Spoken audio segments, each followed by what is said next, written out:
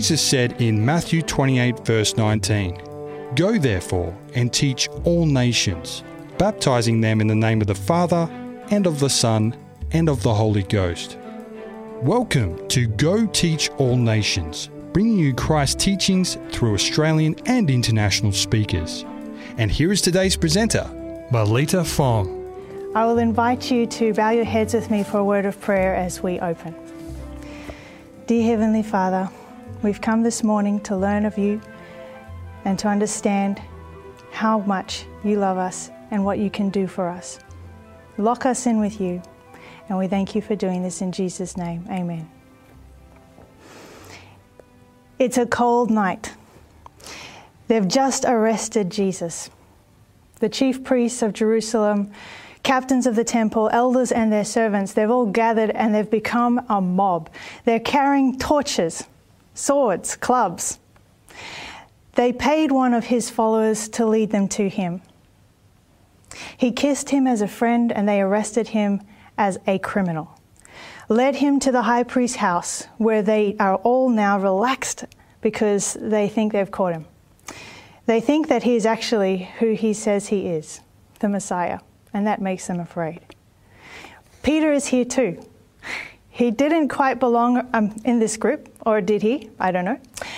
Back in Gethsemane, he'd taken a sword out and he'd taken a swipe at one of the high priest's servants. He was trying to defend Jesus and he was a bit successful. He took off his right ear. But Jesus picks up that ear and he puts it back because healing is Jesus' way. Violence is not. All the disciples fled. But he followed after he fled at a safe distance, and he ends up in the courtyard of the high priest, and he's sitting down, rubbing shoulders with the folks who'd just taken his beloved friend, Jesus. Now, you know the story, and I know the story. He's sitting there, and this young girl, she sees him, and she looks at him intently, and she says, "You were with him." And he says, "No, I'm not. I have not been with him. I'm not one of his disciples." They say it again. And as he gets this recognition from them, he starts to feel like it's an accusation. And so he defends himself a little bit more vehemently. And on the third recognition, he says, "I do not know him. I don't know what you're talking about." As those words left his lips, the rooster crowed. Jesus, from the balcony, a little ways away, turns and their eyes meet. And Peter can see his face, and he remembers.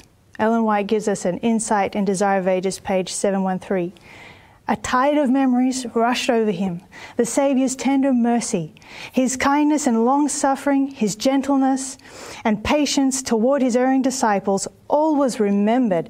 He recalled the caution, "Simon, behold, Satan hath desired to have you that he may sift you as wheat.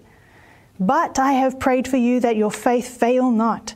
He reflected in horror upon his own ingratitude, his falsehood, his perjury, and once more he looked at his Saviour and saw a sacrilegious hand raised to smite him in the face. He felt sick. These words Jesus had spoken to him just hours before. And you can turn with me in your Bibles to Luke chapter 22 and verse 31. And it says, "And the Lord said, Simon, Simon, indeed Satan has asked for you that he may sift you as wheat. But I have prayed for you that your faith should not fail. And when you have returned to me, strengthen your brethren." But he said to him, "Lord, I am ready to go to prison and to death for you." Then he said, "I tell you, Peter, the rooster will not crow this day before you will deny 3 times that you know me." Such a simple test.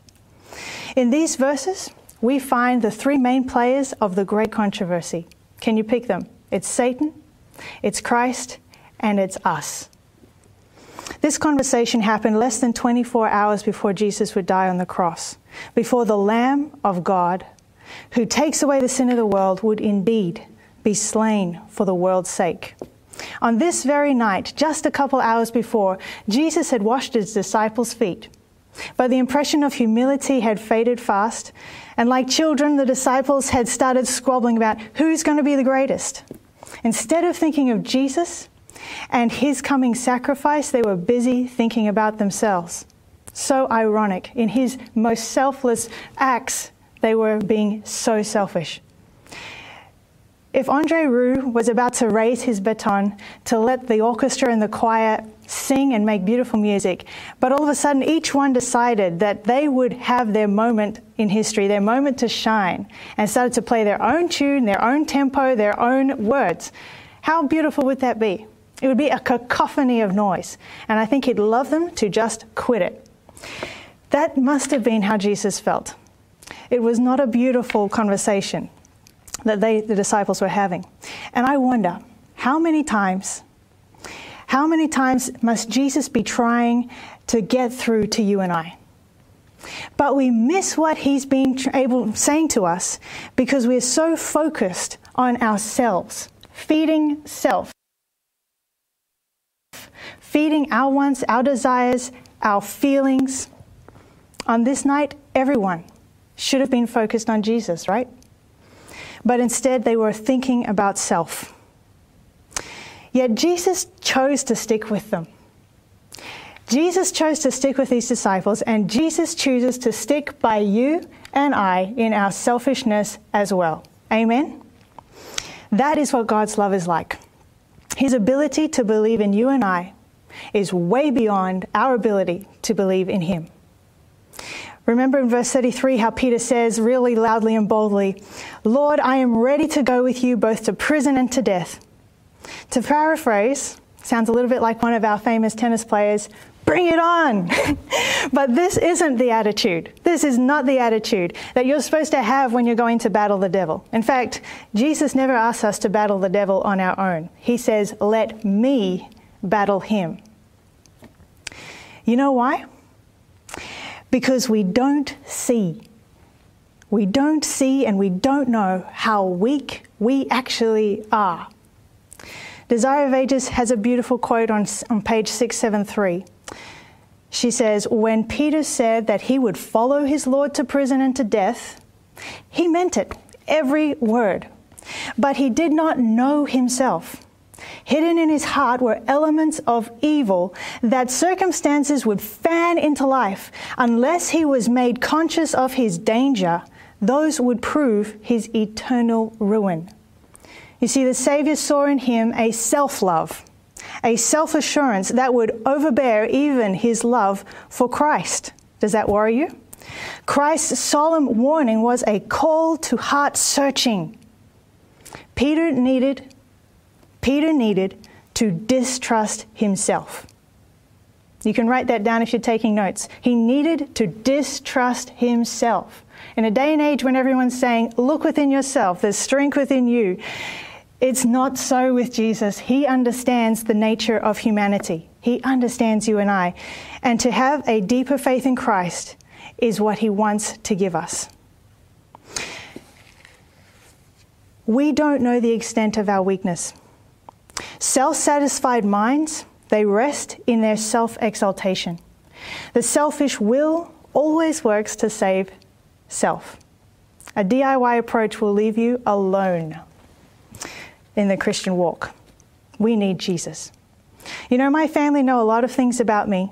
They know a lot of my weaknesses, and one of them is chips. I used to have them in my room, but you know what? I had a New Year's resolution 2 years ago, and I no longer have chips in my room. You just might be laughing at that, but the truth is you probably have that same problem. So I have other things in my room. I know more of my weaknesses, but I still fall to temptation. Get this, Jesus knows all about you and I, and yet he stands by us.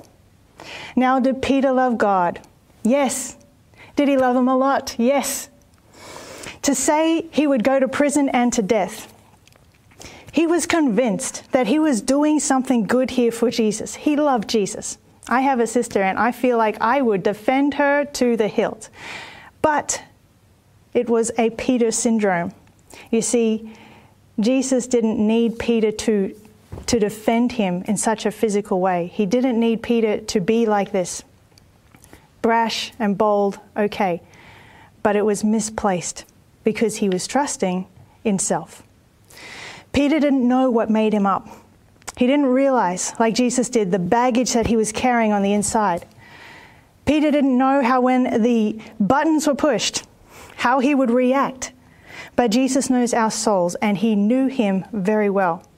Never forget that the one who knows you best loves you most.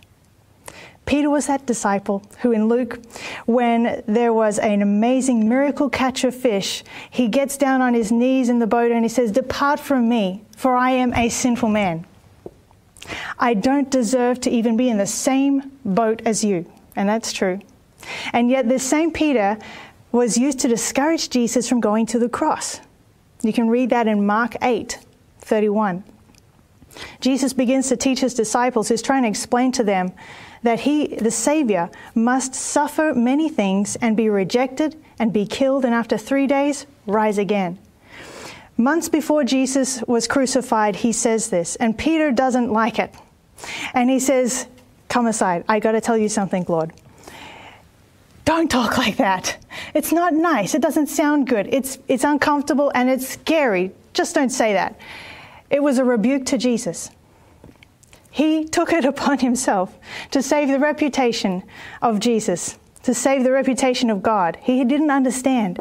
And he was, in a way, trying to be polite and pulling him aside to do this, not to embarrass him in front of the other disciples.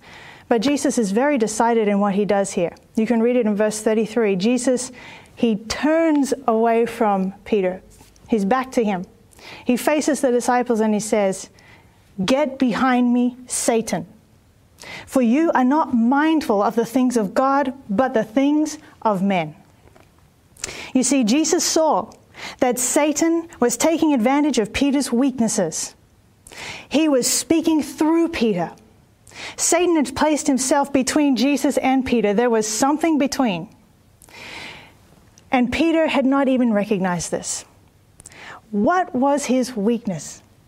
What was Peter's weakness? And I'm hearing your answers. It's a little muffled, if you could speak up.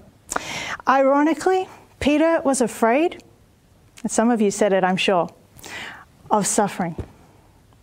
Oh yes, Peter would go to prison and to death in word, but not actually, not at this point in his faith. He was not there yet.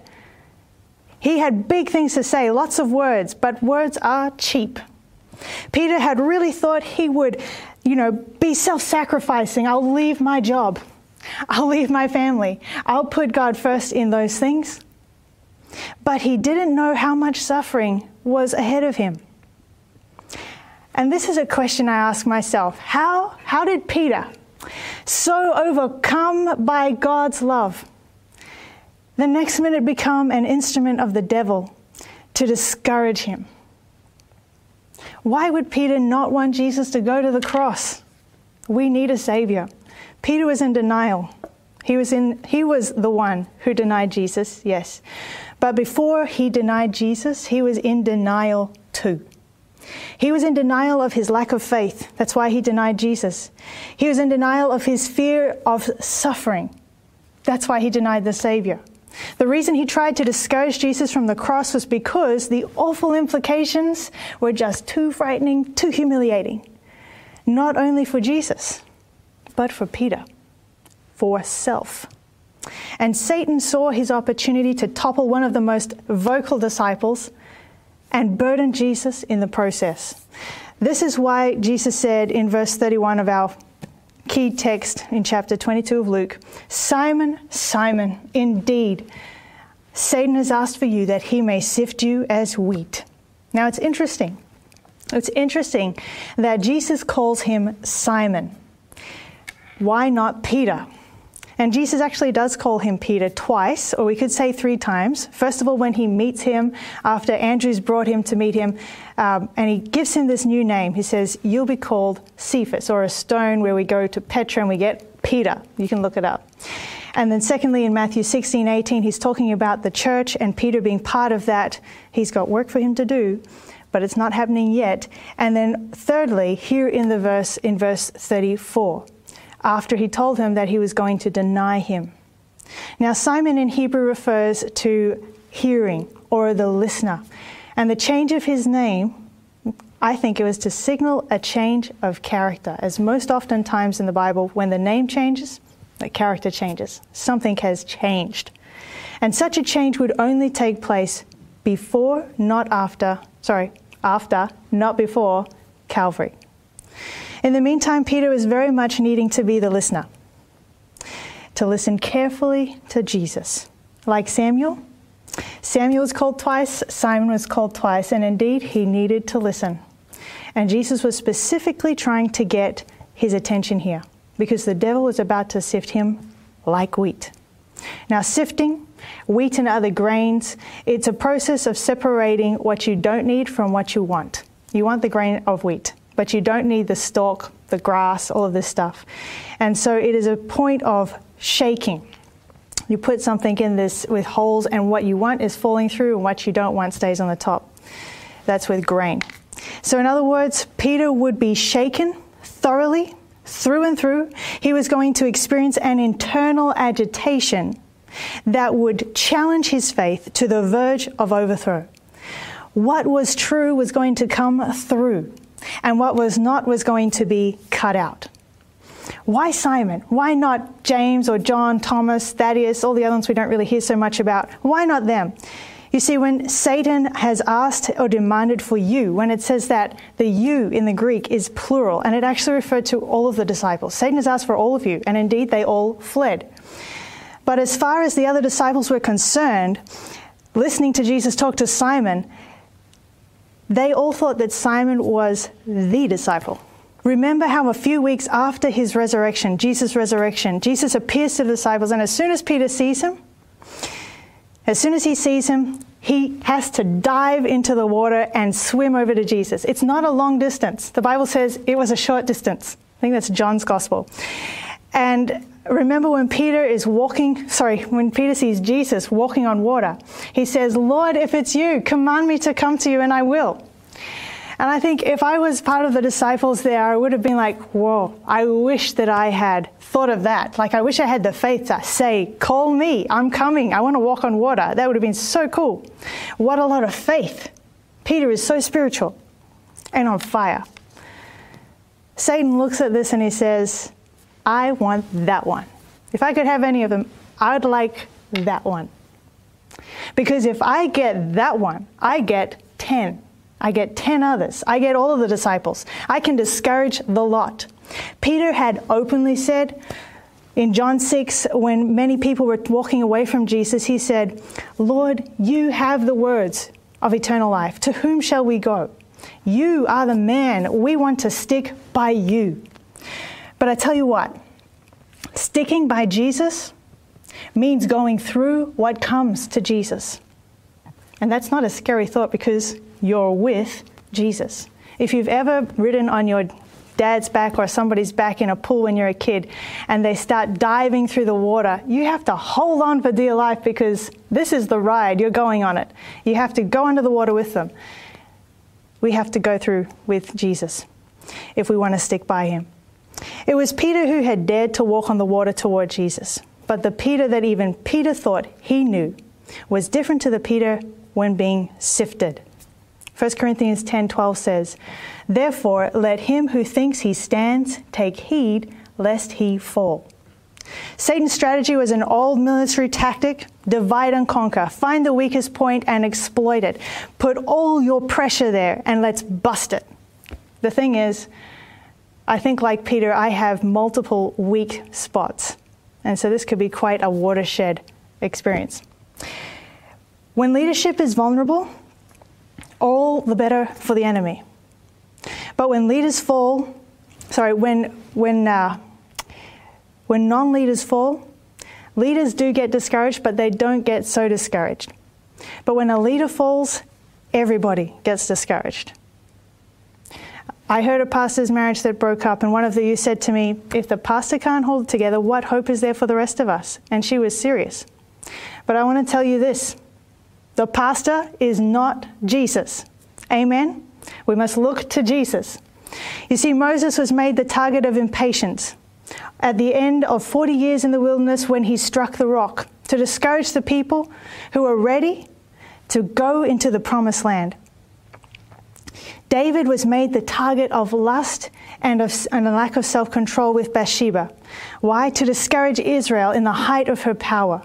Peter was made the target of self-preservation and denial. when Christ was in trial, to discourage the early church in the beginning of its journey. Peter fell because he didn't know he was so weak. He thought he was strong. So how do we find out?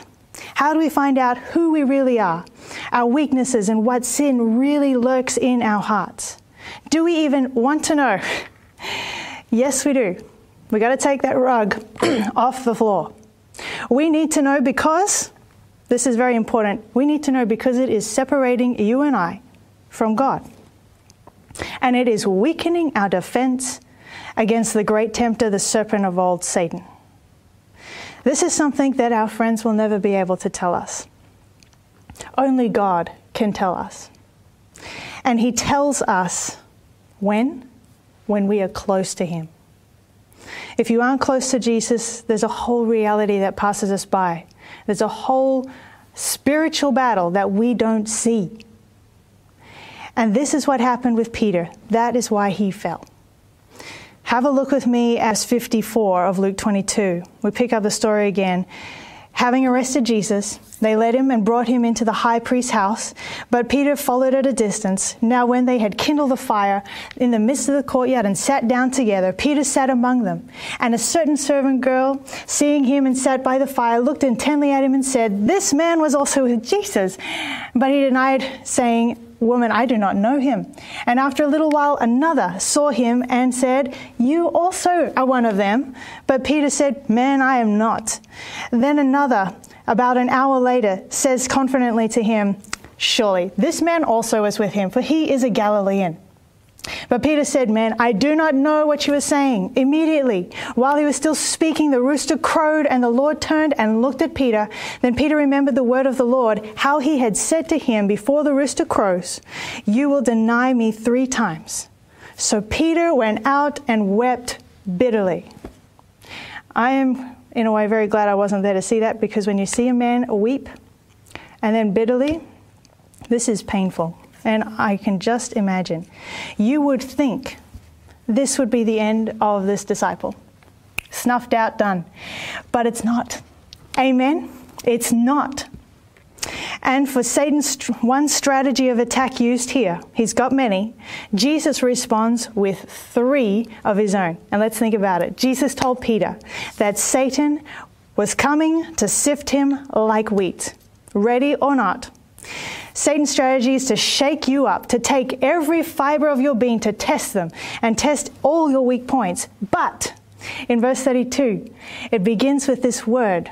And because Jesus says it, it is a divine conjunction, because it's a conjunction word. But when Jesus steps into your life, there is a divine conjunction. Do you want to change your life today? Invite him in. Things will change. It was a divine change that happened when Jesus stepped under Zacchaeus' sycamore branch, by Mary Magdalene in her street trial, by the Samaritan woman at the well, and to the thief on the cross next to Jesus. And when Jesus comes again, it's going to be the biggest change our world has ever seen. Things are going to change, and they're going to become made new. But Jesus wants to do a new work and new thing in you and I before that day comes. Have you asked him in? Or have you let him stay outside gently knocking? Is he in your heart? Is he in your life? Can people look at you and intently and come to the conclusion that you have been with Jesus? They recognize you as being somebody who has followed Jesus, who looks like him in action and in character, who sounds like him in word and in deed. Are they accusing you of this? But back to our story. Simon, Simon, Satan has demanded to sift you like wheat. But, number 1, I have prayed for you, that your faith may not fail. 2, when you have returned to me, when you have returned, being a future tense, Jesus has faith and assurance that you can come back. It's not a long road. Not a long road. And strengthen your brethren. So I have prayed for you. When you have returned to me, strengthen your brethren. Jesus has work for you and I to do. He wants to restore you. And I think that's beautiful. It sounds just like the prodigal son. That's 3-1. Jesus is telling Peter, Satan's out to destroy you, and perhaps you feel like he is out to destroy you even today. Maybe the trials that you've been facing at work or in your family, in your marriage, at school, they are just out to destroy you. You feel like someone is against you. But I want you to know today that Jesus is for you. Write it down if you're taking notes. Jesus is for you, helping you to endure the fiery darts of the wicked one. Jesus says, I have prayed for you. It's past tense. I've already made provision for you to win this. Victory was assured and available to Peter. On Jesus' end, there was no kink, but on Peter's end of the hose, there was a big kink. He didn't think he needed to unkink anything, change anything. Jesus had interceded on Peter's behalf ahead of time. Jesus' weapon of choice, it fits the battle. And this is not a fist fight, so put your weapons down. It's a spiritual battle, and a spiritual battle requires spiritual weapons. What is Jesus' weapon of choice? It's prayer. Prayer is the key in the hand of faith to unlock heaven's storehouse. Peter was ready for a physical battle. He had a sword. I don't know why. Apparently there was 2 in the group. A bit shocking. But Jesus says, that is not my way. Prayer is my way. Reliance on Jesus. Peter met the trial with an attitude, a selfish attitude. I can do it. Let's see what I've got. I've got a sword. Let's pull it out. But Jesus says, no, surrender it to Jesus, because it is a what? A spiritual battle. If Peter had met the trial with the same attitude and the same weapons that Jesus had met it with on his behalf, it would have been a different ending. In a way, I'm glad that we get to go through Peter's growth so that we can see how we too can come through the trial. What weapon are you using? Jesus had said minutes before to his disciples, awake and pray lest you fall into temptation. But they'd slumbered and slept, ready to trust the arm of flesh, but not the mighty right arm of God. Jesus doesn't say that he's prayed that Peter won't have the trial. He hasn't said that he prayed that he won't have any temptation. How many times do we pray, Lord, take it away. I just can't deal with it. It's like we can't see that this spiritual battle is going on. Jesus wants us to pray for strength, not no trial. We pray, Lord, take this problem away, get this burden off my back. Jesus wants us to pray for stronger backs, to endure until the end. He prays that Peter's faith may not fail this coming trial. God has to answer that prayer because he says, pray for it. So let's pray for this. Faith is a prized commodity in the great controversy. Faith is being sifted here. Satan doesn't have any use for your faith. He would just discard it. But Jesus does. You know why? Because when you put your trust in somebody, it creates a relationship. And Jesus is longing for you and I to trust him implicitly. There are so many promises in God's word that if we would but trust him, he could release this blessing in our lives. Peter, just quickly, if we could jump to Peter on the water when he is out of the boat and is sinking right next to the Savior. If he could have done that now. He cries out, Lord, save me. It was a good prayer, one that we should not forget because we're going to need it often. And in that moment, Jesus caught him by the hand and he lifted him up. You can sink really fast in water. But that's it. You don't have to have heaps of faith. You just need to put it in Jesus. It doesn't matter how much you've got. It just matters where you've put it. Have you put your faith in Jesus? Let's put our faith in Jesus today. Unlike his watery trial, Peter had not realized the danger of his weakness this night. But he was sinking. Faith is a muscle, and it needs resistance to grow. He believed in gain with no pain. And like the gymming membership you probably have that you're paying for and you don't even use. I know it's not all of you, but I have friends who do that. He wasn't willing to do the hard yards. He wasn't willing to get involved in this. He wanted to appear like he had it. And he didn't realize that he wasn't engaged in Jesus. He wasn't fully trusting. And he thought he'd sacrificed enough already.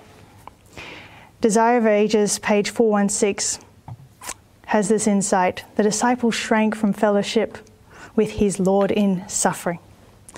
But in the heat of the furnace fire, he was to learn its blessing. Peter wanted glory, not sorrow. Are we ready to trust Jesus in sorrow? When Peter, James, and John were on the Mount of Transfiguration, seeing the divine glory of Jesus, those mighty prophets, Moses, Elijah, all was glory, all was joy. Peter was so enwrapped with this picture that he dared to interrupt the moment by saying, "Hey guys, I've got a great idea. We should make a monument to each of these guys." He missed the entire point. This was to encourage Jesus on his way to Calvary, to make the ultimate sacrifice. Peter didn't want to see that. It's suffering. Surrender is suffering, he says. God the Father himself had to interrupt him, and he says, "This is my beloved Son. Listen to him. Listen to him." And he might have well added, Simon. Jesus must have spent many nights praying for his disciples. But you know what? That prayer that he prayed for Peter, he prays it for you and I. Jesus' prayer is specific. He doesn't pray that the trials go away. Instead, he asks for more strength to help us endure the trial. God likes this faith muscle. How is your faith muscle? When Satan comes to discourage you, Jesus is ready to encourage you. When Satan comes to discourage you, Jesus is ready to encourage you. For every temptation that Satan has devised, Jesus has already been tested with it. And he overcame. And his faith didn't fail, Hebrews 4:15. 1 Corinthians 10:13 says, "No temptation has overtaken you except what is common to mankind. And God is faithful. He will not let you be tempted beyond what you can bear. But when you are tempted, he will also provide a way out so that you can endure it." Amen. He's prayed for you. Victory is available. He believes in you that you can return to him because he's made the way so clear. He will restore you. He has a purpose for your life, and he's made provision for your salvation at every trial. Every trial. We come back to Peter, our look-alike in the courtyard, unable to endure the scene. He rushed heartbroken from the hall. Peter is converted after the denial. He can finally see himself. He's filled with repentance, and he is converted. Ellen White writes, in the Book of Education, page 89, she writes, "When in the judgment hall the words of denial had been spoken, when Peter's love and loyalty awakened under the Saviour's glance of pity and love and sorrow, he sent him forth to the garden where Christ had wept and prayed. When his tears of remorse dropped upon the sod that had been moistened with the blood drops of his agony, then the Saviour's words, 'I have prayed for thee. When thou art converted, strengthen your brethren,' were a stay to his soul. Christ, though foreseeing his sin, had not abandoned him to despair." You can imagine if the look of Jesus in the court that Peter saw in the courtyard, if that had been anything harsh, and you think about how you look at your family, and if you want to convey a message, body language is making up the most of your communication, not the words. So think about that. And I wish you didn't have to look at my face now. But if the look had had any condemnation, Peter would have been utterly distraught. He felt, it says that there in the very same ground he had seen Jesus praying, Peter fell down in agony. He's now praying, and he is weeping bitterly. In fact, he wished that he might die. That's how low Peter felt. I want to tell you something that's very simple. Peter, his experience tells us of a man who really wanted to defend Jesus. He wanted to be there for Jesus. He wanted to do the best by Jesus, but he didn't understand what Jesus was on about. Jesus came that we might have life and have it more abundantly. The very fact that we need to swap lives says ours is not good. We need to give our hearts to God. But the devil will work very hard, but not as hard as Jesus, because Jesus worked very, very hard to save us. But he will work very hard to try and discourage every time that you want to stop and look up and listen to Jesus. He will discourage you. He will make you tired so that you sleep when you should pray. He will make you foolish so that you really look back and just get discouraged looking at all the bad things you've done. And sure, Satan's got a great memory. He remembers everything you've done, and he can tell you verbatim. He can tell you about the look in your face and the thoughts in your heart and discourage you. But Jesus looks at you and I today, and he says, I have prayed for you. I have prayed for you. And when you return to me, though you fall, get up and return to me. When you return to me, I have something for you to do. I want you to strengthen your brethren. Use your experience to encourage someone else to look up to Jesus today. When Satan comes to discourage, Jesus is ready to encourage you. Jesus has already prayed for you. He believes in you, and he has a plan to restore you. Friend, I want to make this appeal to you, because Peter we go to Acts and you can see him, he's all over it. Jesus is living in this man now. He is a converted sinner. Amen. You see Peter preaching in Acts 2. Guess what? He sounds like Jesus. In Acts 3, he is healing. He is giving out all that he has. He's giving only Jesus. He says, I don't have anything else. I don't have any money to this guy who wants healing. He says, but I give you Jesus. Get up and walk. In Acts 4, people are likening him to being just like Jesus. And in Acts 5, verse 41, Peter has been released from prison. He did go. There was suffering.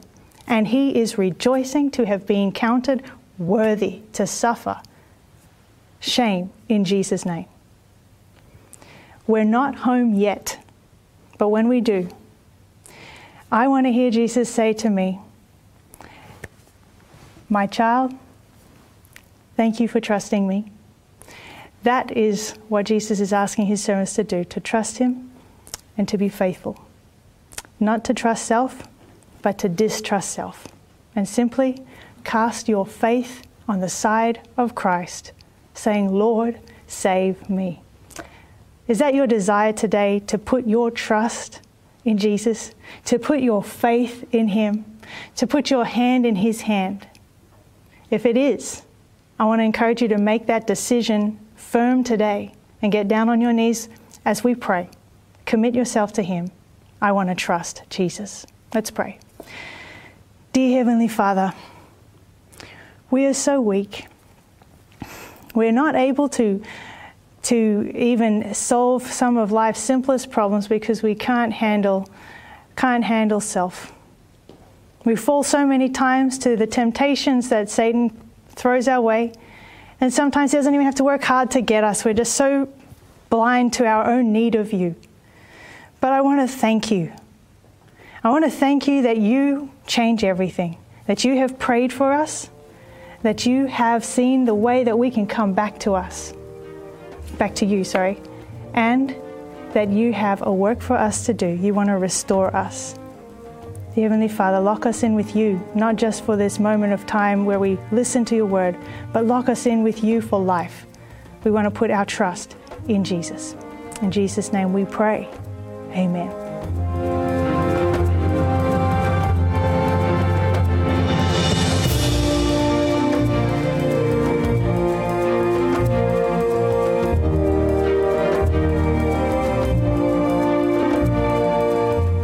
This message was made available by the Waitara Seventh-day Adventist Church.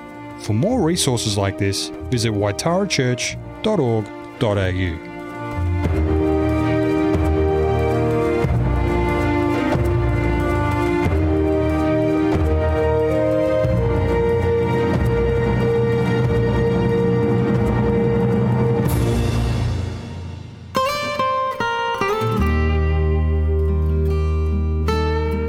This is Marlita Fong singing, Lord, Keep Me in Your Will. Sometimes I think I'm in control, and I act so foolishly, facing problems on my own. I don't know what's best for me. My mistakes at times disturb all the plans you have made. Lord, keep me in your will, so I won't be in your way, and put me where you want to, not where I want to be. If I should ask for things I want, just give me what I need. When I complain from time to time, forgive me, Lord, I pray. Lord, keep me in your will, so I won't be in your way.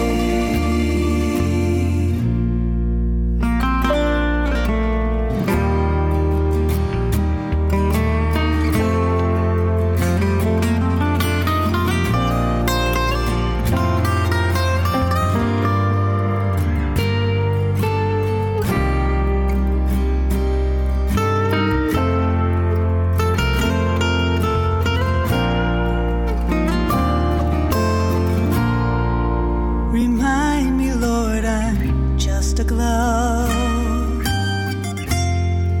in which you place your hand. Not my will, but yours be done. Though I don't understand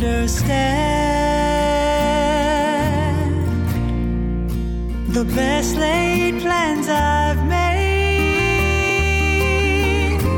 somehow always go astray. Lord, keep me in your will, so I won't be in your way. So put me where you want to,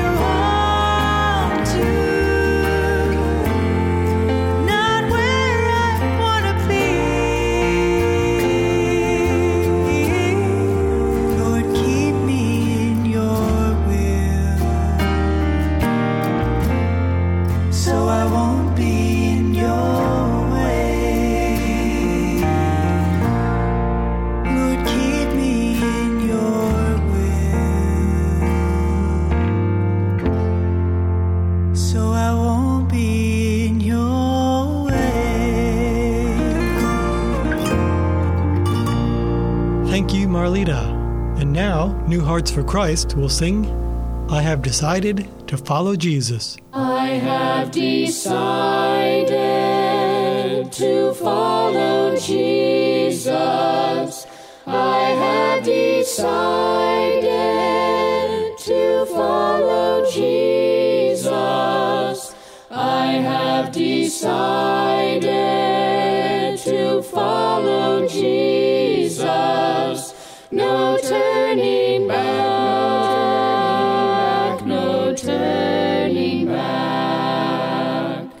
Though no one join me, still I will follow. Though no one join me, still I will follow. Though no one join me, still I will follow. No turning back, no turning back. The world behind me, the cross before me. The world behind me, the cross before me. The world behind me, the cross before me. No turning back, no turning back, no turning back, no turning back.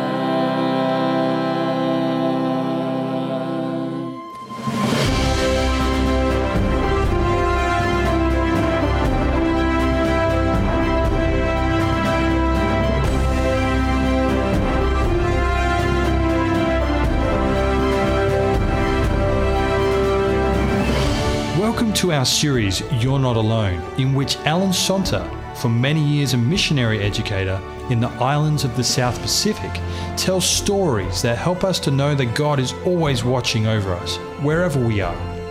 This episode is entitled, Angels on the Road. These two stories happened a few kilometres south of Toowoomba on the New England Highway.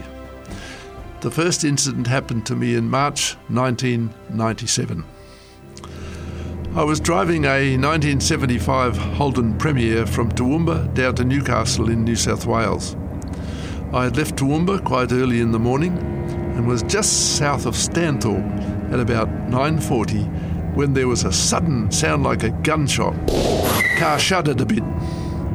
I realised that one of the tyres had blown out, but couldn't tell which one.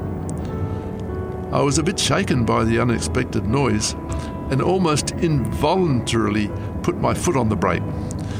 Without any apparent tendency to pull either one way or the other, the car slowed to a stop on the shoulder of the road. At this point, the road curved gently to the right, and beyond the shoulder was a drop of almost 2 metres. Quickly, I jumped out to see which tyre had blown. Both on the driver's side were okay, so I went around the back and checked the rear left side. Still okay. Then I saw smoke coming from the left front tyre and was rather shocked to see how ripped up it was, really shredded in places. I looked at my watch so I would know how much time this mishap had cost. As I took off the damaged tyre, I noticed that a large hole had been blown in the inner face and down the inside wall, and that my braking had shredded and burnt the tyre rather badly. At the time, I wondered at the severity of the damage in view of the fact that the car had handled so well. Fortunately, I had a good spare, so I put it on and again checked the time, noting that I had been held up for just 10 minutes. As I started off again, I thanked God for saving me from harm, recalling stories I had heard about serious accidents resulting from blowouts, especially when the front tyres had been involved. When I reached Tenterfield, about 50 kilometres or so down the highway, I had 2 new tyres fitted to the front of the car. I don't believe in taking risks just because God looks after me in emergencies. When I reached my father's house just south of Newcastle that evening, I told him about the blowout. He was almost 88 years of age at the time and was a very committed Christian. He has since passed away.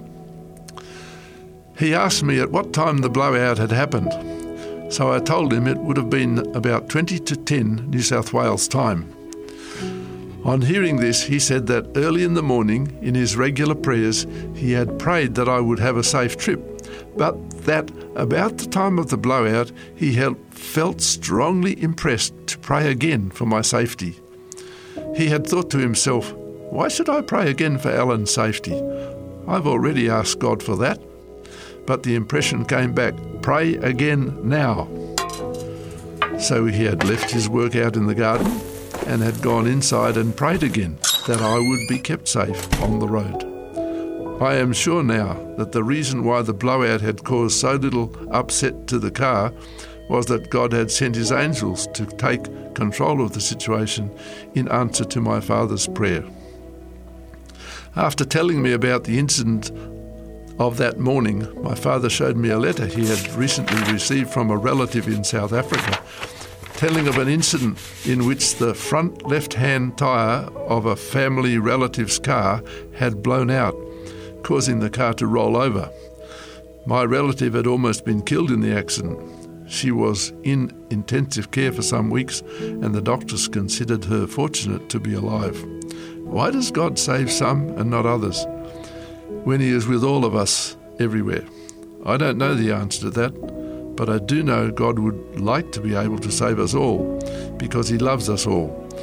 But in this world of sin, he has chosen not to interfere with our free will, and he has apparently given Satan some freedom to exercise his destructive power to demonstrate just how cruel and unjust he is. The first part of the book of Job in the Bible gives us an insight into Satan's role in some unhappy experiences. The second story for today was told to me by my friend Ralph. Late one afternoon in 1995, he was travelling to Toowoomba with a friend from Llangollen, just north of Guyra in New South Wales. Ralph was a committed Christian, and knowing the danger on the road, had asked God to protect them on the trip. Their car was towing a heavily loaded trailer, and after they reached the bottom of the Ben Lomond Range, a station wagon passed them, the driver making signs to them that something was wrong with the trailer. Ralph's friend, who was driving, applied the brakes, and just as the car slowed, the wheel dropped off the trailer, helping them to a rather quick stop. The wheel, which had obviously been loose for some time, had chopped through the studs and damaged the holes in the wheel itself.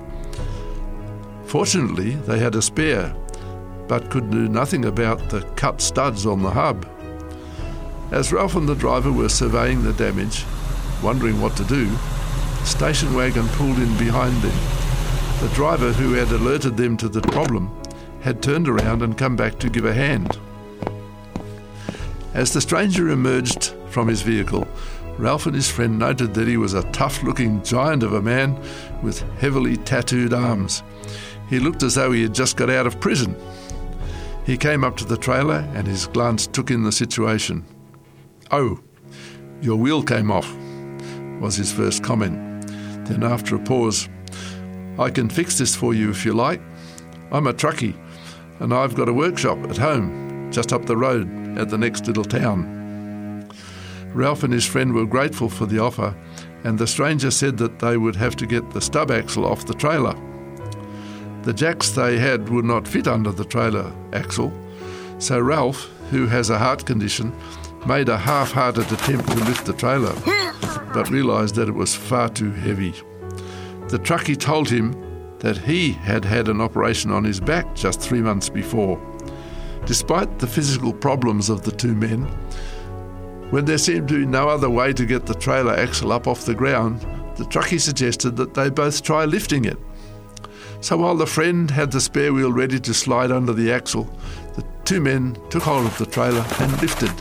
Miraculously, the axle came up and the friend was able to slip the wheel underneath.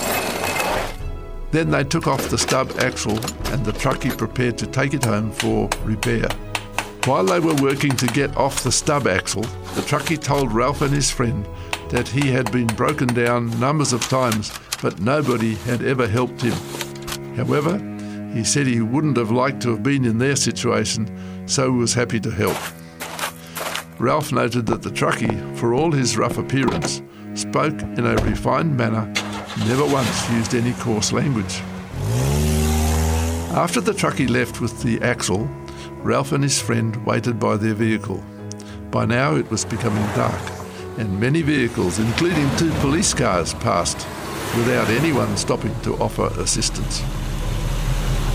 After about an hour and a half, the truckie returned with new studs on the hub. Within a few minutes, he and Ralph had replaced the stub axle and had the spare wheel fitted. Ralph and his friend were most appreciative of the truckie's help and thanked him sincerely. He wanted no payment for his work, but Ralph insisted on giving him something anyway. When Ralph and his friend went on their way again, the truckie followed them as far as his hometown to be sure they had no further problems. When you think of the way everything worked out in this story, you realise that there were just too many coincidences for things to have happened merely by chance. The wheel stayed on all the way down the range, where there could have been serious results if it had come off. The passing stranger alerted them to the problem just in time to prevent the wheel coming off at speed. 2 men with physical problems were able to lift the trailer. The stranger was a truckie who was willing to help and had the facilities to repair the axle. The truckie never told them his name, and Ralph's friend thinks he must have been an angel in disguise. Whether the stranger was an angel or whether he was just a very kind and helpful man is not the important point. The important point is that God was there on the highway that day and he looked after Ralph and his friend. Do you ever wish that you had someone looking after you? Planning for your welfare? Well, you do have such a one, and you should know that you're not really alone. God is with you, just a prayer away, and he loves you and wants to help you. These stories illustrate the truth that God does plan for us if we just ask him to do so and trust him as he works things out. You've been listening to our series, You're Not Alone. Stories told by Alan Sonter that help us to know that God is always watching over us, wherever we are.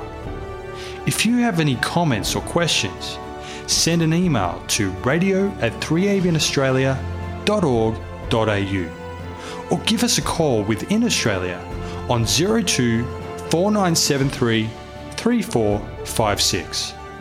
May God bless you, and remember, you are not alone. You have been listening to a production of 3ABN Australia Radio.